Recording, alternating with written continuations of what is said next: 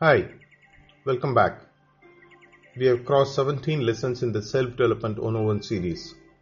In lesson 17, we saw the need for politeness in communication and in our behavior. I am sure you are reaching greater heights using these lessons since you started with us.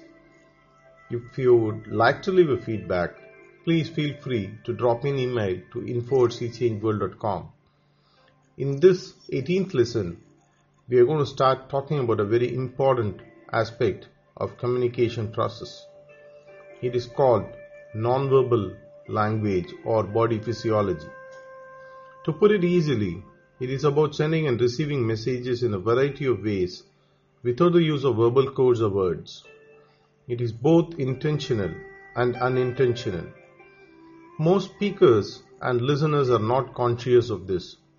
It includes but is not limited to touch, glance, eye contact or gaze, volume, vocal nuances, proximity, gestures, facial expressions, pause or silence, intonation in our voice, dress, posture, smell, word choice and syntax, and sounds like paralanguage.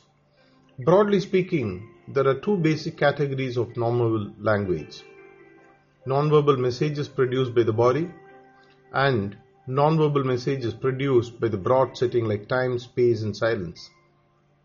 Why is nonverbal communication so important in the communication process? Basically, it is one of the key aspects of communication in any culture. It has multiple functions.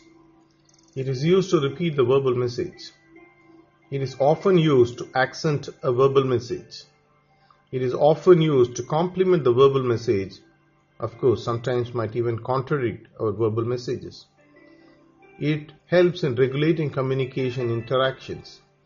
It may substitute for the verbal messages like gestures, facial expressions, etc.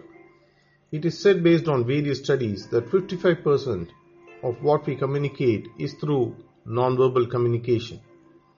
This lesson is to create an awareness in you about the need for understanding the importance of nonverbal communication. The practice portion for this topic is quite simple. Pay attention to what the message sender is wanting to say other than through his or her verbal communication. Pay attention to their eye contact, gestures, facial expressions, postures, etc. See what he or she is wanting to communicate. The best way to learn nonverbal communication is by watching others at action. You can even just observe people at public places, say when you're traveling or waiting somewhere. For the next 52 weeks, keep your focus on observing the nonverbal signals sent by others and try and interpret their meaning. See how it helps you in mastering communication skills. You will see a sea change in your ability to become an effective communicator. Bye for now. Catch you next week.